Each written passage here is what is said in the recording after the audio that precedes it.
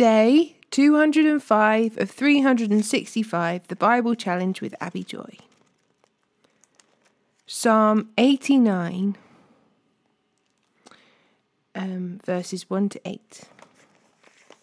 I will sing of the Lord's unfailing love forever. Young and old will hear of your faithfulness. Your unfailing love will last forever. Your faithfulness is as enduring as the heavens. The Lord said, I have made a covenant with David, my chosen servant.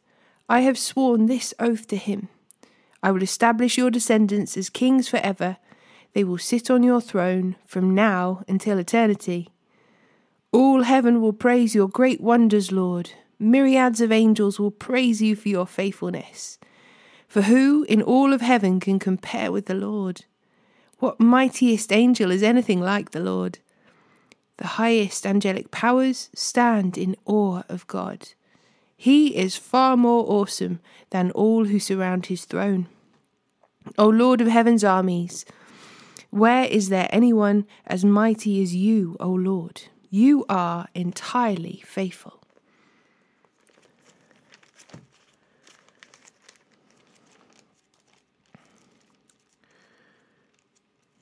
Romans chapter 8, verse 18 to 39.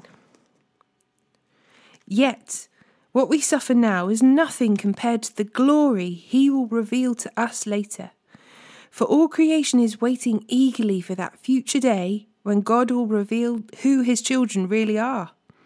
Against its will, all creation was subjected to God's curse, but with eager hope, the creation looks forward to the day when it will join God's children in glorious freedom from death and decay. For we know that all creation has been groaning as in the pains of childbirth, right up to the present time. And we believers also groan, even though we have the Holy Spirit within us, as a foretaste of future glory. For we long for our bodies to be released from sin and suffering. We too wait with eager hope for the day when God will give us our full rights as his adopted children, including the new bodies he has promised us. We were given this hope when we were saved. If we already have something, we don't need hope for it. But if we look forward to something we don't yet have, we must wait patiently and confidently. And the Holy Spirit helps us in our weakness. For example, we don't know what God wants us to pray for, but the Holy Spirit prays for us with groanings that cannot be expressed in words. And the Father who knows all hearts knows what the Spirit is saying, for the Spirit pleads for us believers in harmony with God's own will. And we know that God causes everything to work together for the good of those who love God and are called according to his purpose for them. For God knew his people in advance, and he chose them to become like his Son, so that his Son would be the firstborn among many brothers and sisters. And having chosen them, he called them to come to him. And having called them, he gave them right standing with himself. And having given them right standing, he gave them his authority.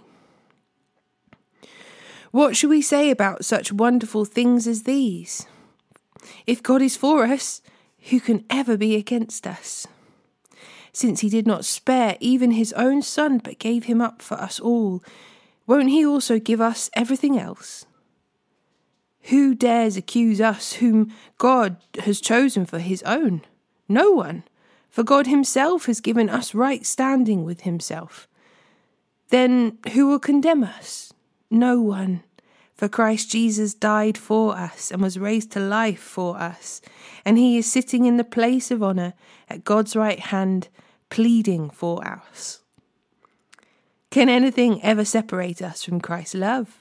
Does it mean he no longer loves us if we have trouble or calamity, or are persecuted, or hungry, or destitute, or in danger, or threatened with death?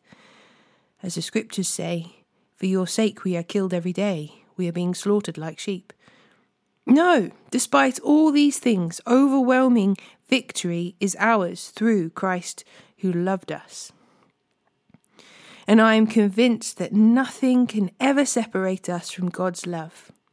Neither death, nor life, neither angels nor demons, neither our fears for today nor our worries about tomorrow.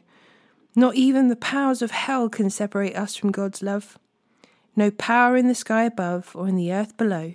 Indeed, nothing in all creation will ever be able to separate us from the love of God that is revealed in Christ Jesus, our Lord.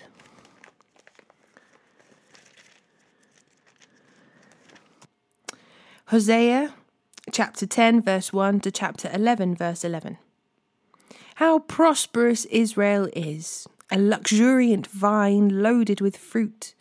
But the richer that people get, the more pagan altars they build. The more bountiful their harvests, the more beautiful their sacred pillars. The hearts of the people are fickle. They are guilty and must be punished. The Lord will break down their altars and smash their sacred pillars. Then they will say, we have no king because we didn't fear the Lord. Even if we had a king, what could he do for us anyway? They spout empty words and make covenants they don't intend to keep. So injustice springs among them like poisonous weeds in a farmer's field. The people of Samaria tremble in fear for their calf idol at Bethaven, and they mourn for it. Though its priests rejoice over it, its glory will be stripped away. This idol will be carted away to Assyria, a gift to the great king there. Ephraim will be ridiculed, and Israel will be ashamed, because its people have trusted in this idol. Samaria and its king will be cut off. They will float away like driftwood on an ocean wave. And the pagan shrines of Avon, the place of Israel's sin, will crumble. Thorns and thistles will grow up around their altars. They will beg the mountains, bury us, and plead with the hills, fall on us. The Lord says, O Israel, ever since Gibeah, there has been only sin and more sin. You have made no progress whatsoever. Was it not right that the wicked men of Gibeah were attacked? Now, whenever it fits my plan, I will attack you too. I will call out the armies of the nations to punish you for your multiple sins. Israel is like a trained heifer treading out the grain. An easy job she loves, but I will put a heavy yoke on her tender neck. I will force Judah to pull the plough and Israel to break up the hard ground. I said, plant the good seeds of righteousness, and you will harvest a crop of love. Plough up the hard ground of your hearts, for now is the time to seek the Lord, that he may come and shower righteousness upon you. But you have cultivated wickedness and harvested a thriving crop of sins. You have eaten the fruits of lies, trusting in your military might, believing that great armies can make your nation safe. Now the terrors of war will rise among your people. All your fortifications will fall, just as when Shalman destroyed Beth Arbel. Even mothers and children were dashed to death there. You will share that fate, Bethel, because of your great wickedness. When the day of judgment dawns, the king of Israel will be completely destroyed. When Israel was a child, I loved him. I called my son out of Egypt. But the more I called to him, the farther he moved away from me, offering sacrifices to the images of Baal and burnt incense to idols. I myself taught Israel how to walk, leading him along by the hand. But he doesn't know or even care that it was I who took care of him. I led Israel along with my ropes of kindness and love. I lifted the yoke from his neck, and I myself stooped to feed him. But since my people refuse to return to me, they will return to Egypt and will be forced to serve Assyria. War will swirl through their cities. Their enemies will crash through their gates. They will destroy them, trapping them in their own evil plans. For my people are determined to desert me. They call me the Most High, but they don't truly honour me.